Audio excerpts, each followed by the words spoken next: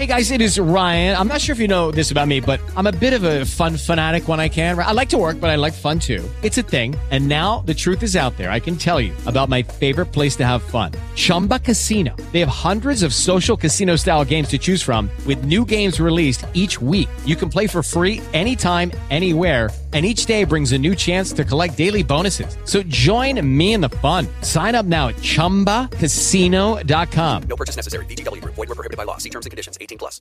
Hey, what's up, y'all? Alan Kenny, host of the Blatant Homers and Podcast, part of Sooner Sports Radio on the V Sporto Network. Obviously, a huge game this week, one that Sooner fans have been looking forward to for a long time.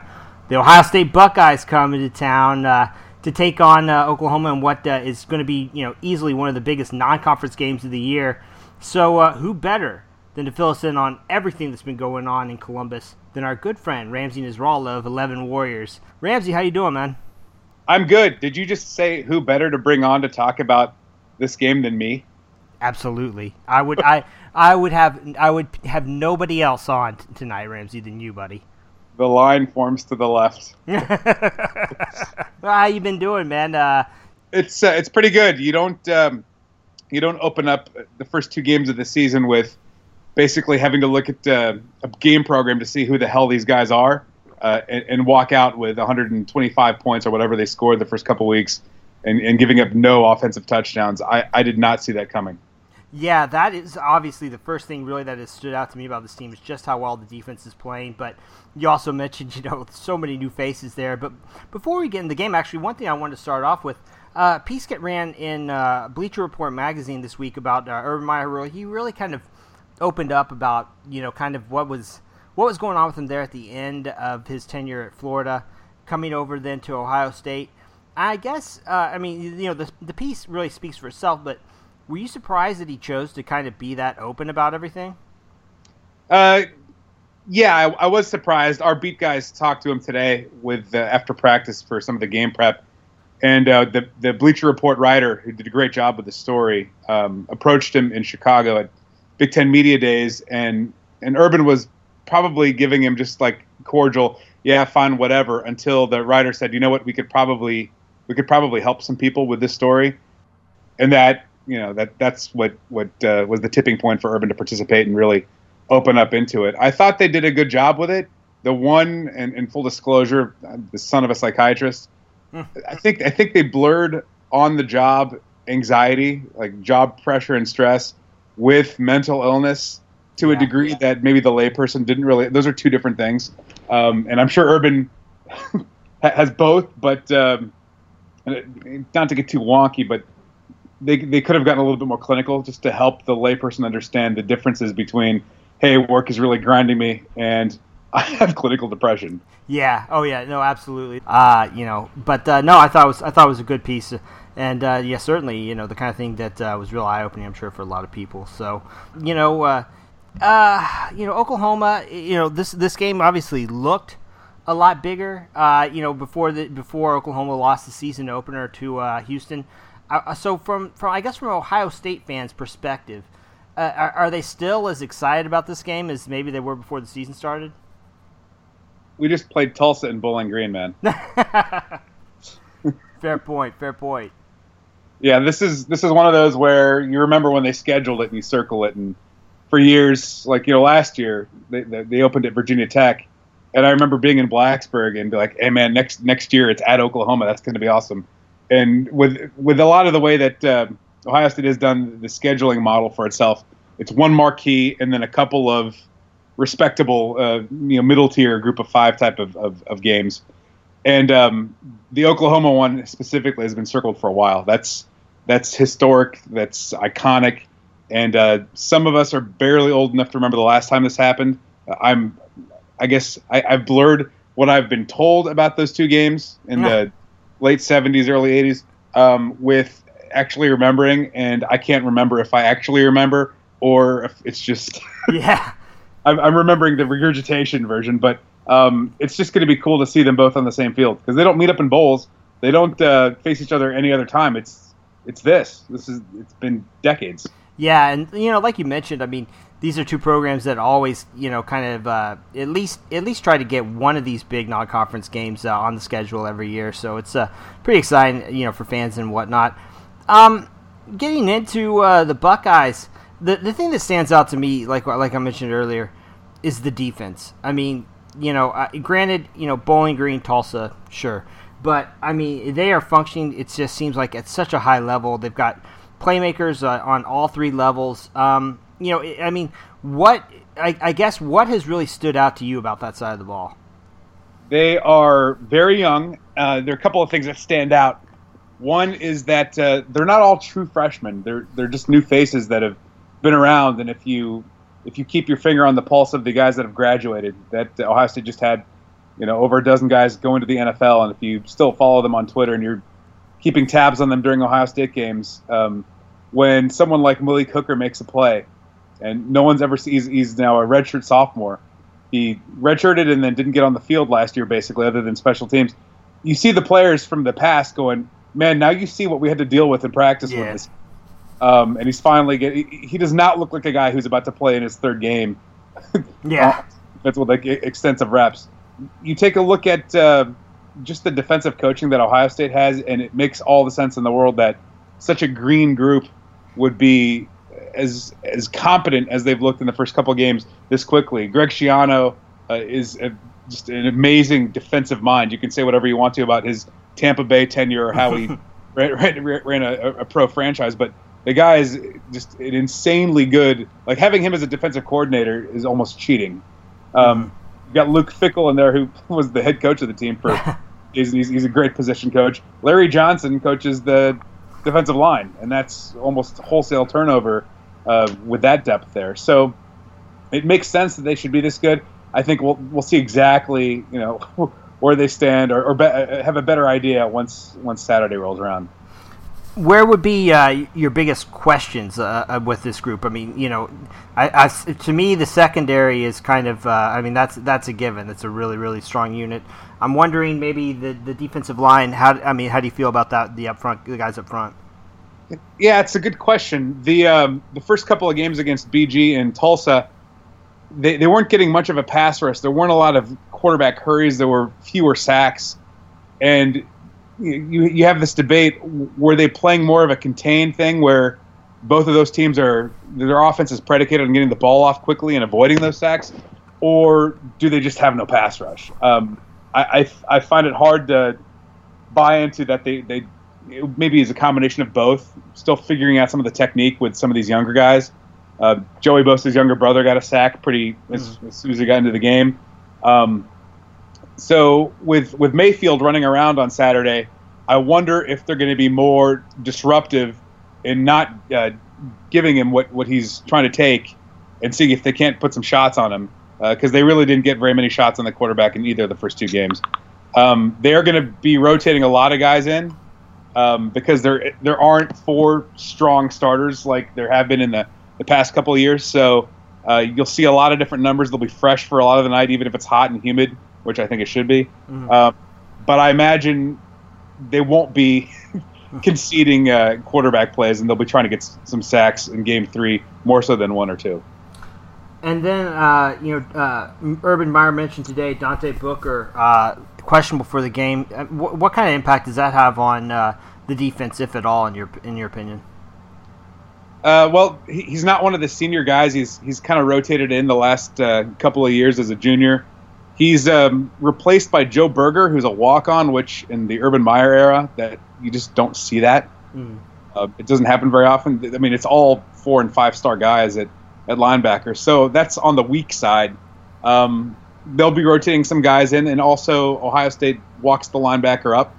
From time to time, they also have different formations. They have a position called the star where that linebacker will actually leave the field. So I don't know if it's a hole that you attack, if it's a weakness. That would surprise me. I don't think it's going to have an enormous impact, and I'm not trying to diminish the kind of player that Dante Booker is. Yeah, no, got it. So, I guess another question that I have is, the Big Ten is known for as more of a physical kind of slow it down, downhill type of conference. How often do you feel does Ohio State deal with up tempo offenses? And I mean, how do you feel that they've handled them in the past? They handle them in practice every day. Yeah. They don't. They're not as straight. They're not like Oregon, which is this constant tempo. They try to keep you off balance. Sometimes they take their time. Sometimes they hurry up and then they slow down again. They do a lot of things to keep you on your toes, so to speak. In terms of handling up tempo teams, it's with Urban at Ohio State starting 50-4. That every statistic you throw out about questions like this is misleading because they're 50-4. But they haven't had much difficulty with tempo at all. The most recent strong challenge they've had from a tempo team is Oregon, and Ohio State went 0 for 6 recovering fumbles in that game and blew them out. Yeah. Well, then looking at the other side of the ball, someone was talking to me the other day talking about, this is JT Barrett's a real problem for Oklahoma because Oklahoma has trouble with quarterbacks who extend plays, and I was trying to explain that's not really Barrett's game, is it? It's not at all. Yeah. It seems like he's a great quarterback for Meyer's system, but I mean, most of what he's doing is a read. When he's carrying the ball is a read or a called quarterback run. It's not the kind of thing where he's scrambling around back in the pocket.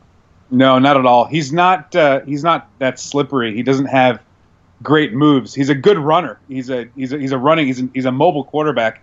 But to your point, he's not extending plays like that. He's really, if you look back to when he made his debut, it was when Braxton Miller went down before Virginia Tech in 2014. That was a guy who at quarterback extended plays by being slippery and making the most of his athletic ability.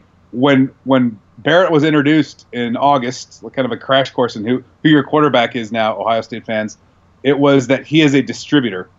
This is a guy who is very smart. He sits in Meyer's system and he makes decisions. And you know what? Even in his third year, he kind of split time with Cardale Jones last year. But his third year, at least in the first couple of games, he still takes a split second too long to make some of these decisions. And Ohio State's talented enough against those teams. He's gotten away with it. But you see some throws that are just a touch late. They're not off. They're not always he did serve up a pick six against Bowling Green, but that had nothing to do with being late. It was just an awful. Yeah. He's late, and what ends up happening when he's late with throws, it's incomplete. It gets broken up. It's not, that was catastrophic. So Oklahoma having trouble with quarterbacks that extend plays, I don't know if that's relevant to Barrett. That being said, he's really good. So yeah, without a doubt, but it's not the kind of thing where for example, in the past, a guy like Greg Ward, even first game of the year, I know that they were really concerned, obviously, about his ability when plays broke down or whatnot. It seems to me like Barrett, like you mentioned, is kind of a guy who they count on to make decisions more in the confines of the offense rather than trying to create stuff on his own. Right. How do you feel about the new running backs? Ezekiel Elliott was a guy who was really just such a stud for them for so long. A lot of new faces in the backfield. Yeah, they now have a bit of a committee with the Zeke position, the tailback position, being covered by Mike Weber, who is smaller than Zeke and probably more compact, but he seems to be a little bit more powerful. Doesn't have the same kind of speed because, Zeke was literally a state track champion. That's not what Mike Weber was. But he seems to have picked up some of the important concepts very quickly. The role of blocking from a running back, he's very good at. He doesn't go down quite as difficult as Zeke did. He still gets tripped up by the shoelaces a lot, at least through the first couple of games where he's had high teens carries. But what makes Ohio State's running game work is that it's not just ISO stuff all the time.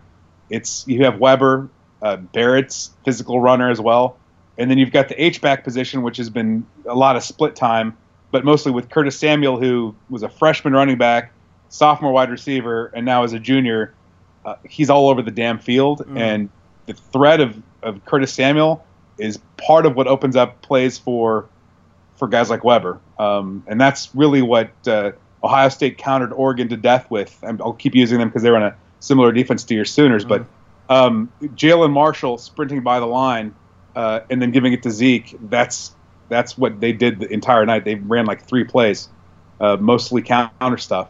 And right now, Weber isn't the threat that Zeke is, and let's just be real with that. But Samuel is every bit of the threat that Jalen Marshall is, and Marshall's starting special teams for the Jets now. He's already significantly scarier than Marshall ever was. Yeah, and you mentioned Marshall. That was one thing I wanted to get into is the receiving core. They lost a lot of production there, a lot of new faces this year. I mean, how do you feel from what you've seen? Obviously, it's only been 2 games, but I mean, how do you feel in terms of how those guys are competing, what they're bringing to the table for the Buckeyes? I think on paper it's amazing, and in reality it's a little scary. I mean that's scary as an Ohio State fan, not as they're scary. All the recruiting stars, I can't imitate Herb Street very well, but they all passed the look test. They're long, fast, or both. But in terms of the type of signature plays, winning 50-50 balls, getting open. I've been in Ohio Stadium with those guys running, and they're not just. I mean, there's a standard for getting open. There were guys that could, like Ted Ginn was uncoverable. It was a matter, if you're going to underthrow him. And there have been guys since then, but these guys they're pretty coverable at this point, and it's what's happening, by the chaos of scrimmage that really gets them open more than them getting open with route running, if that makes sense. Like if they're rolling the pocket one way and Barrett sees something, I mean, he's so good at finding the third, fourth guy. That's where you might see their contribution, but it's not because they're blowing cornerbacks away or getting out of double coverage, because they're not. Yeah, and I'm assuming Samuel is really the guy that is the biggest threat there to catch the ball. Easily. Yeah. Okay. Looking at the offensive line, I mean, again, another spot, a lot of new faces, kind of a theme with this team. But how do you think they've held up so far? It's so from right to left. I feel like the right side of the line has been stronger than the left, and it makes a lot of sense because the right side of the line started some games last year, and Pat Elflein's a center, and it's his first year at center, but he can. I mean, he's been there for years. He has so many starts, and he could play every position. So, Isaiah Prince, Billy Price, Pat Elflein, right side of the line, good. Prince had a couple of gaps against Tulsa, but Michael Jordan and Jamarco Jones on the left side of the line, I saw them cede more ground against Tulsa than the center or the right side of the line. So I imagine they're tinkering with that, working on some of the footwork that contributed to that. This is Jordan's 3rd college game ever. He's a true freshman starter. Yeah. Yeah, he's 6'7", 310. Is that how big you were as a college freshman? I was not that big. Not quite, no. Still not there now. So physically, imposing, but dude's 17 or 18. Definitely it's something that's going to start to be more cohesive with Greg Studara now coaching them, since Ed Warner's more focused on tight ends and play calling after the past few years of being the line coach. But they've held up, right? I mean, obviously it's wide. Everyone's young on that offense except for Barrett. So they're what are you going to attack? You can try to overwhelm the line, and that's blowing up some running plays. But Barrett's been good. Samuel's been good. They have made adjustments this year, which is something they didn't do last year. I think last year they got a little arrogant and felt like, we have the entire NFL draft in our card. We're just going to be better than you, and that's how we're going to win games. They changed up some of the ways that they were trying to get their running game concepts against Tulsa after Tulsa basically stunted their way to filling some gaps in. Ohio State changed things up at halftime and just blew them off the field, and I didn't see that last year. They just they won on talent until they lost. So I don't know what that bodes for the youth of the line, because that's a little bit more complicated. Then I'll go back to the Virginia Tech loss from a couple of years ago. They didn't handle Virginia Tech's bare front, that double eagle concept, well at all. They didn't figure it out the entire game. And then every single team after that tried to do the same thing. and failed catastrophically because they were ready for it. So I don't know if Oklahoma throws something unique at this line. The jury's out on if they're going to recover or figure it out against talent like they're going to be seeing before the third, fourth quarter, or are they going to end up having Oklahoma as the same cautionary tale that Virginia Tech was for them 2 years ago? Yeah, it is one of those things where it is such a young team. You do kind of wonder about that. And then I guess, in case of a close game, obviously special teams is one thing that, it can certainly swing the balance here. You can always count on the Buckeyes under Tressel to have some fantastic special teams. What do you think about this squad? The return game always scares me. Jalen Marshall was doing it the last couple of years, and he's either going to bring it back 40 yards or fumble. So it's a bit of an angina thing. Now they have Dontre Wilson, who is one of those, the light bulb came on his senior year type of guys. The promise of everything he was supposed to be originally, I think you're starting to see that now. Last year, Ohio State didn't have a field goal over 40 yards. And it's not because they never tried them. I think they tried a couple and didn't make it. But the field goal kicking is, on one hand, with Tressel, that was like the heart of the offense. On the other hand, with Urban, a field goal is a failure. They're trying to score touchdowns.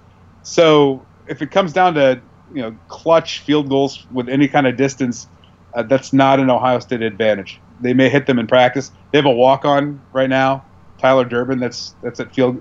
He kicked a 62-yarder in practice, and Urban was like, "What's his name? He should start." Like he didn't know who he was. Ohio State's punter is very good. He's Australian style and literal Australian, which is kind of the rage now. He's very good with placement, English on the ball. He can kick for depth, and he can also kick for precision. But yeah, if you're looking for any sort of gaps with Ohio State special teams, the reliability of fielding punts and then also the experience with kicking important field goals, which they haven't done in a long time. And then I guess, if you've had a chance to watch Oklahoma this year, just looking at how these two teams match up, what would be, in your mind, the keys to this game? Maybe just give me two or three. The green Ohio State offensive line. A lot of these guys are wearing white jerseys for the first time ever outside of practice. Yeah. Going to Norman, which, it's a very difficult place to play your first game on the road, let alone any game on the road. And also just how physical and tenured the Oklahoma defense is and deep. There's redshirt seniors, juniors.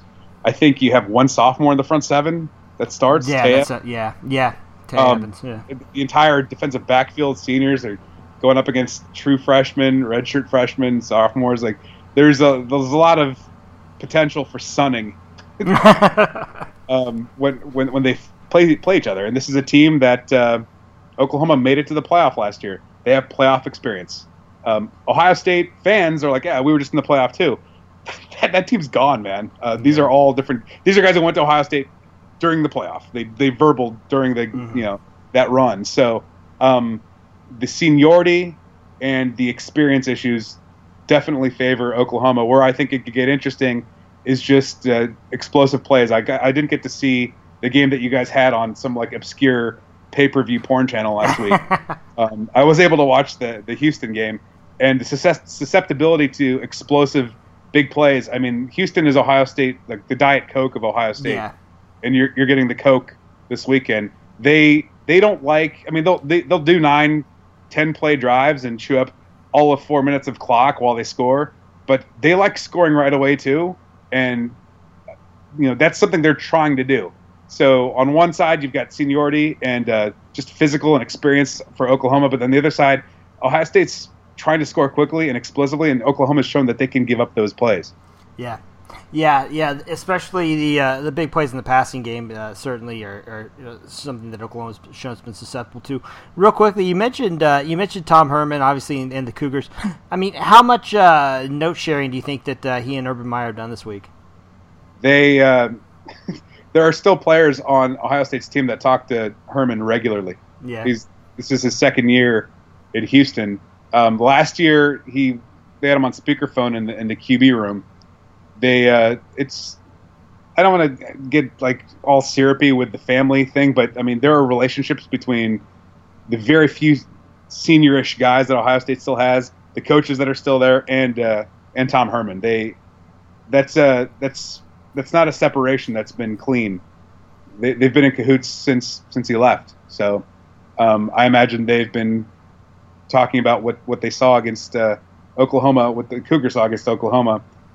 Enough, not over, like every day.